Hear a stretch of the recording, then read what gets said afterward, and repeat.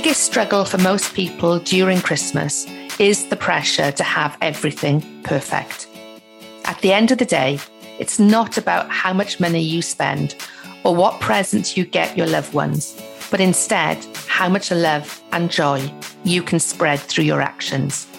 It's a time to be with friends and family, to enjoy each other's company,